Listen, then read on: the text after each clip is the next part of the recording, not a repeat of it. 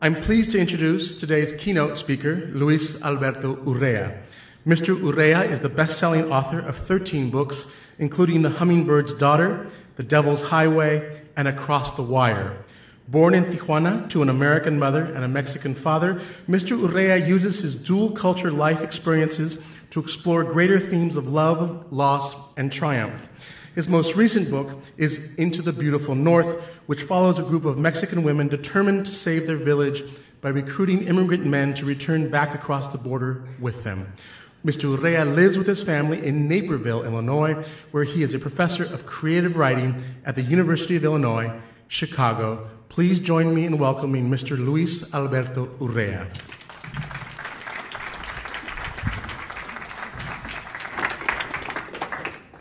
Buenas tardes. ¿Inglés o español? ¿Los dos? Combinación.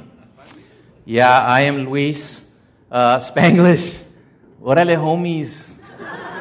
I was born in Tijuana. I was raised in San Diego. I've been here in the Chicago area for about 10 years. Bienvenidos al Zócalo, where my family came from, which was Rosario, Sinaloa. It was more of a plazuela. Do you know the plazuela? This feels like a plazuela, a little closer, more natural, and relaxed. I think we have a great opportunity today to hear stuff that we don't know about. I'm really looking forward to hearing these scholars. I just thought I would tell you a little bit about my own journey, my family's journey, and some experiences I've had here in Chicago. And I think Chicago and the Midwest offers a different experience than the places I was raised and the places where some of these Zócalo folks have come from.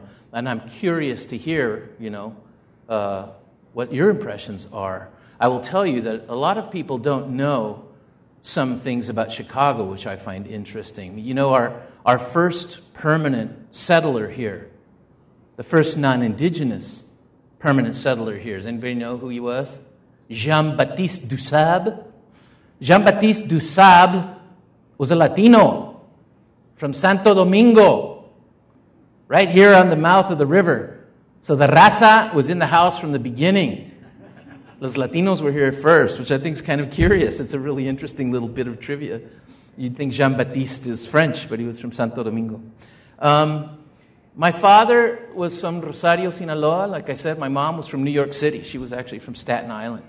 And they met in a romantic swoon in San Francisco and got married. And I always imagined my mother thinking she's going off to a hacienda in Mexico with charros and mariachis. And she actually went to a dirt street in Tijuana, Rampa Independencia. House is still there, Rampa Independencia 1002. Dirt street, now it's paved. No plumbing. Big shock to my mom. I was born on the road to the dog track, to Agua Caliente, in a little place that's upstairs from a botica. That's where I came from. And crossed into the United States at about 5. I had tuberculosis. I was dying. There was a barrio explosion of poverty diseases. I had them. I had about 4 major diseases at once. So they came across the border. My father worked in a tuna cannery and then was a bread truck driver and finally worked in bowling alleys. My mother worked in a department store. And it was interesting to me to watch my father try to get the American experience. It was very hard for him. He was güero. I get my blue eyes and so forth from my dad, not my mom. It might be instructive to you to know that my grandmother, my father's mother, was named Guadalupe Murray. And my uncle was Carlos Hubbard. So, in Mexico, we too are the melting pot. You hear that here, but it's true there too. And my father, in trying to get the Americanness that always eluded him, had an interesting thing he did. And it may be one of the reasons why I work in higher education now. But he would get his co-workers to memorize the dictionary. Muy profesor, mi papá, He would make them memorize 5 pages a week of the dictionary. And we would have these little meetings in our little tenement where these guys would come and sit, and my father would drill them. My father was a military guy. He was a captain in the Mexican army. So he would convert into a kind of a drill instructor. And he would pace up and down smoking Pall Mall cigarettes And he would quiz people on the dictionary. He'd say, Quiero saber qué es un aardvark. Tu Juan, ¿qué es un aardvark? And you'd see this guy panic, It's an animal with a big nose. Okay. He worked it really hard. I was really fortunate in so many ways. I had that gift of literature, probably because of my mom.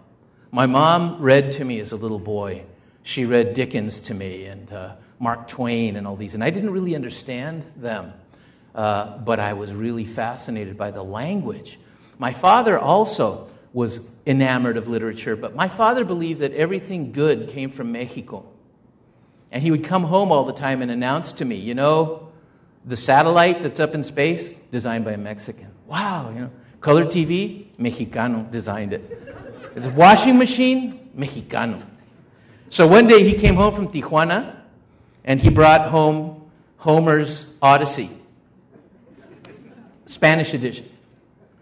He slammed it down on the table. I don't know if your dads are like this. My dad was prone to real macho displays, Boom! He says, Luis, study it in the original Spanish. Era nacionalista, mi papá. Totally Mexicano. So in a kind of a miracle, I was hired in 1982 to teach expository writing at Harvard. And it began journeys around the United States. And I'd never seen anywhere. I'd seen Mexico, and I'd seen Southern California. That was it. Maybe the Grand Canyon. So going to Boston for the first time in 82 changed my perspective on the world. And my writing has allowed me to travel a lot and to see a lot of things. And they wanted me specifically to address some of these issues we'll be talking about today. And I wanted to tell you 2 anecdotes that you might find interesting. I find very interesting about the Midwest and this experience we're discussing and all the changes that are going on. But one of them happened in Naperville. I live out in Naperville. I don't know if you know Naperville. I was certainly the first Latino of any sort in our neighborhood. And I was the only liberal in our neighborhood. So and I'm certainly the only writer. So people come by and sometimes look at me like, whoa, that's the alien. And we have a pancake house on 75th Street where all the business people go and have breakfast before they go to work. Very conservative, all white. And there's a busboy in there named Antonio. And I love this guy, Antonio. He looks like an Aztec warrior. Chaparrito, little, he's like 4'2". He's got a ponytail, and he's covered with heavy metal tattoos. Demon tattoos, dragons, 666, And we've eaten there a long time, and I've watched him go by, and I've told my wife, I'm going to talk to that guy. I want to say hi to him. I know he's Mexicano. And he was walking by one day with a bunch of trays, and I said, ¿Qué hubo, paisano? ¿Cómo estás? And he whipped around and he looked at me with huge eyes, and I thought, oh no, he thinks I'm like immigration, man, And I said, soy de Tijuana. What? You're from Tijuana? Yeah. So we started talking, we became friends. So I've spoken to Antonio for a couple of years, and he sort of trusts me a little bit, and he told me this story that I wanted to share with you because I think it's indicative of some of the hope. A couple of us were talking in the green room about hope. I have to feel hope about us, our countries, the border, the immigration situation. The people who feed you propaganda and, I think, lies aren't people from the border, and I don't think they have sympathy for it or love for the culture. It's my world, so I do. So I do feel hope. And sometimes I get in trouble on panels because people who write about the border often write, really negative stuff about the border. And I heard myself in Oregon recently talking about the good things that unite our countries. And one of the really famous writers about the border, sitting 2 people down from me, into the microphone audibly said, "Oh, God," and then turned away from me and wouldn't look at me. And I know he thought I was lying, but I do feel hope. And this is one of the stories that gives me hope. Antonio came up here to be a rock guitarist. He thought, well, he'll come to the United States and become a heavy metal superstar. Not easy when you're undocumented. You arrive in Chicago. So he got a job as a mesero. He lives in Aurora. He rides a bicycle to work every morning and a bicycle home every day. He sends the money home to his mother and father, who are retired and don't have enough money to take care of themselves. And his brother, he paid for his brother's wedding back home. So Antonio finds out that he's got cancer. He had throat cancer. And now he's here with no insurance, of course, no money to have surgery, and no one to look out for him. The conservative white businessman that he attends to every morning found out through the waitresses that he was ill.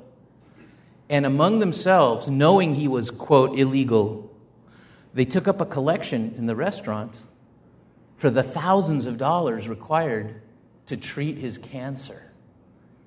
They paid for his treatment and his surgery because they got to know him personally and realized what a hardworking, good person he was. They forgot their agenda and responded to him as a human being. Now, when I talk to him, he says, I can't go home. I said, why not? And he said, because I owe service to these people who took care of me. And I'm going to give them the best service I can give until I feel I paid back a little bit. It's a crazily beautiful story. I put it in an introduction to a book called Underground America that Dave Eggers just did. It's a good book. It's a good anthology if you're interested. And the other story I wanted to just tell you is something that has fascinated me so much that I made it the gist of part of the gist of my new novel, Into the Beautiful North, and that's Kankakee, Illinois. Is anybody from Kankakee? No? Oh, come on, let's all go down there. Who? Somebody? You are? I love Kankakee. I'll tell you this quick story. I had been writing about this issue. I've been publishing a lot of books, as you heard, and the Kankakee librarian invited me to come down and speak at the Kankakee Public Library. And she said, now when you drive down here, be sure you don't hit any turkeys on the road. And I thought, oh, wow, And Kankakee at that time had been voted one of the worst cities in the country to live in. So I thought, okay, I'm going to do this as a lark. I'm going to go down to their little library and talk to the little librarian. And my wife and I drove down to Kankakee, and we could not find the library. They had given us the address. We drove into town, and we could not find it. We drove back and forth, back and forth. I thought it was going to be a little brick library with 6 or 7 retired ladies with some cookies, And the address they had given me was a corporate tower in downtown Kankakee, a silver 7-8-story tower. And I said, I don't know I'm going to pull into this building and see if they can tell me where the library is. And I pulled into the parking lot, and there were all these people walking into the tower. And I realized that the tower was the library, this incredibly futuristic building. So we went walking in, and there were all these Mexicanos walking in, speaking Spanish. And I didn't expect that. I was kind of looking around. We got inside. There were 350 people inside. And that was pretty nice. But then the mayor came, and he presented me with the key to the city.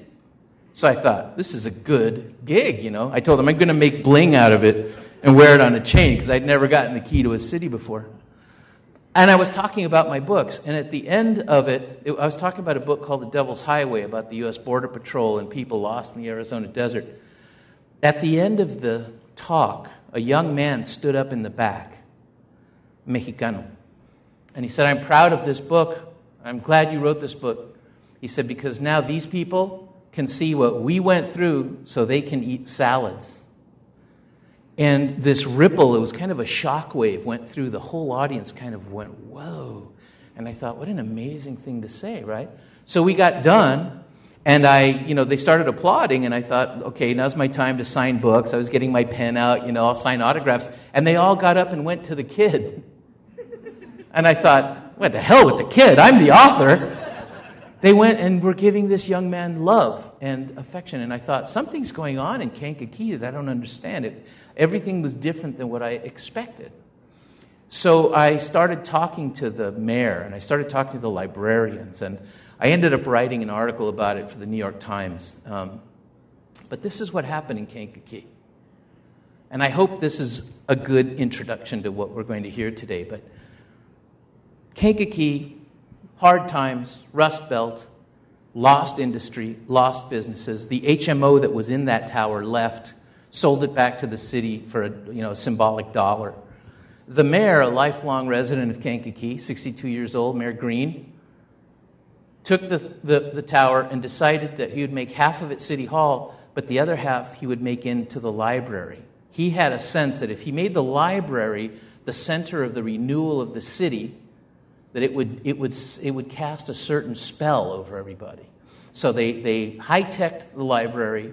They made it a sanctuary spot where kids could come at night, brightly lit, no gang warfare, police to keep everybody safe. They had a place to go to. They put in all kinds of internet. That was smart.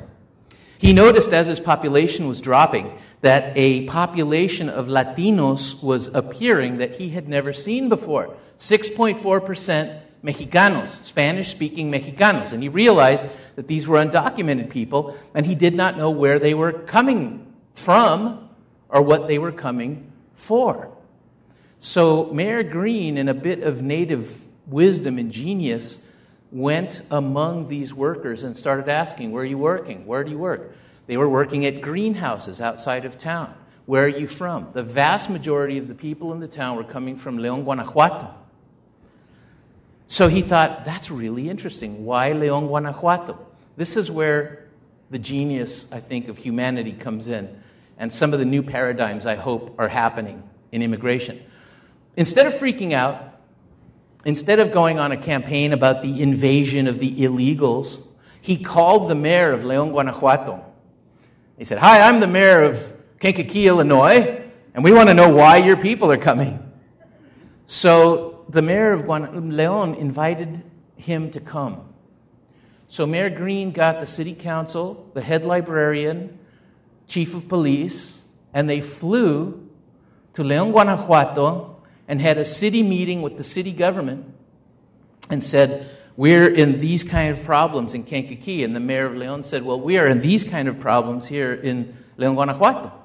They, first of all, forged a sister city arrangement where they became sister cities to work together to try and help each other through their difficulties. The mayor came back to Kankakee and decided to integrate that population instead of keep it in the shadows. He got a Mexican-American police officer, head detective, speaks Spanish.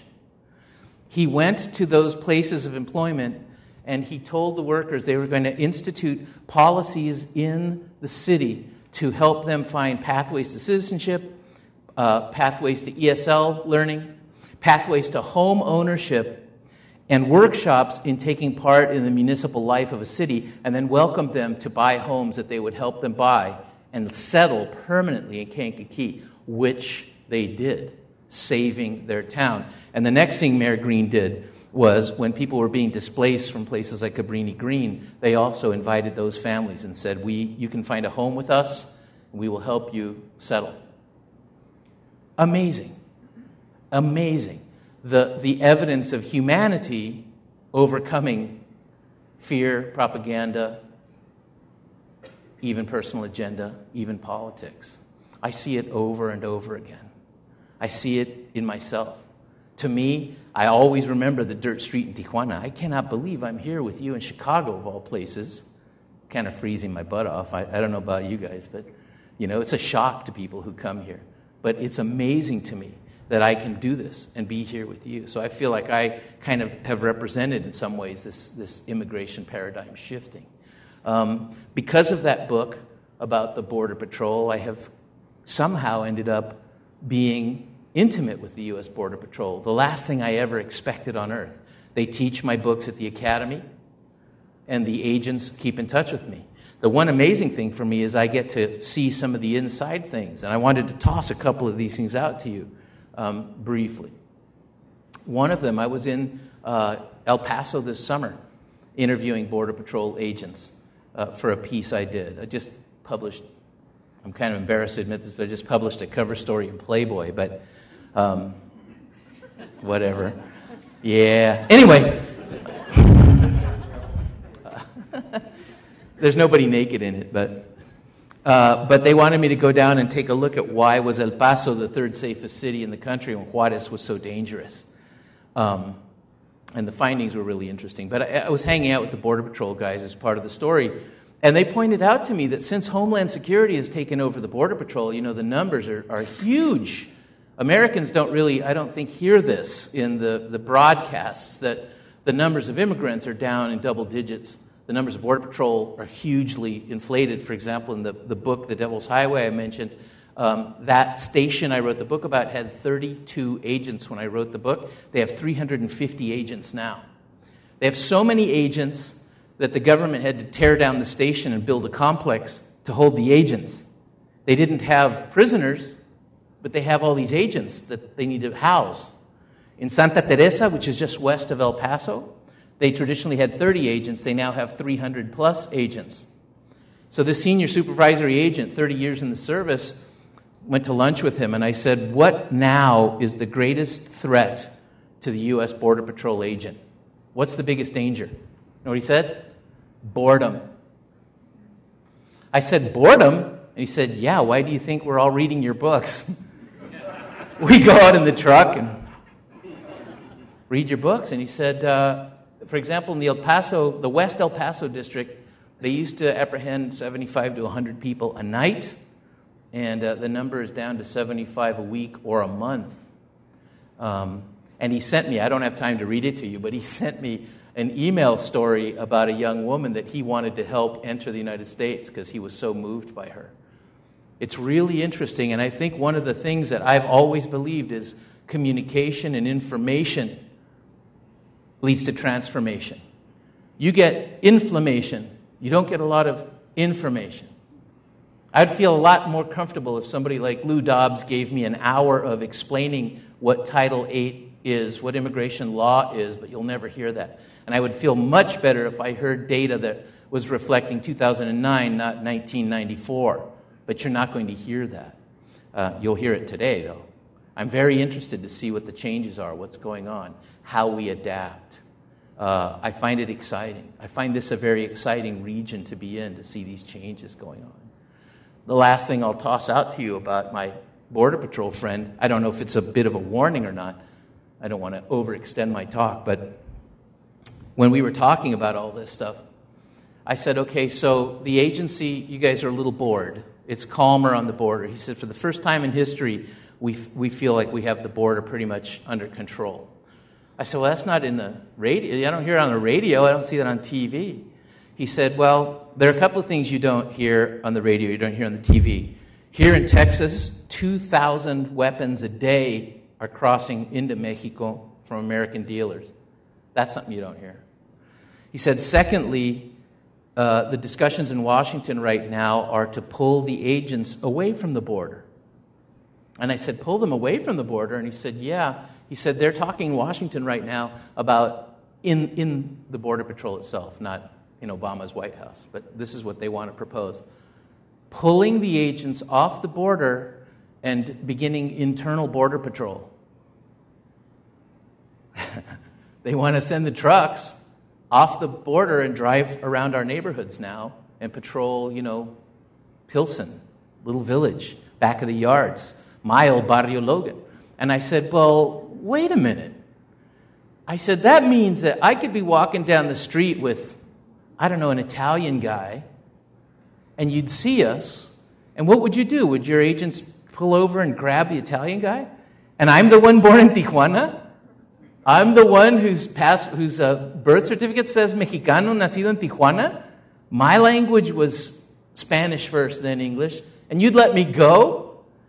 And he said, well, it's not perfect. I said, no, it's not. Interestingly, the senior agents are against it. But the way the systems work, that if you speak up too much, you can get yourself in trouble and end your career. But they're trying to say, no, that's not a wise way to do things. They don't want that to happen. I think one of the secrets for me has been something I never expected. Like I said, I never thought I would know Border Patrol agents and actually be friends with them. But this thing about information is so powerful that I realize that I owe a lot to them for giving me data that helps me write my books. But I've realized in a really weird way, they feel that they owe me back because they feel like I humanize their service. The reason older agents make the younger agents study my books is because they feel that younger agents don't understand the culture. And they want them to understand, believe it or not, the humanity of people who are coming, which to me is so overwhelmingly strange. It feels like a miracle. So I'm here, you know, I live, like I said, in Naperville. I teach at UIC. I don't see enough Latinos coming through UIC. I think we're still a little shy sometimes. I want us to be bolder. So I invite everybody, wherever you're at, come transfer to UIC and study with me. It's a wonderful thing. I think as our stories get out, as our excellence is understood and seen, as our accomplishments are recognized, the paradigm shifts. I think it changes. We're in the middle of, I think, an epic change right now. I don't know what's going on. I'm very curious about what's going on. I get glimmers here and there in the field. It's going to be really wonderful to be able to have my suspicions or my questions answered with real scholarship here today. So I'm really happy to be here with you. I'm really happy you're here. Let's listen to these folks and find out something new. So thank you.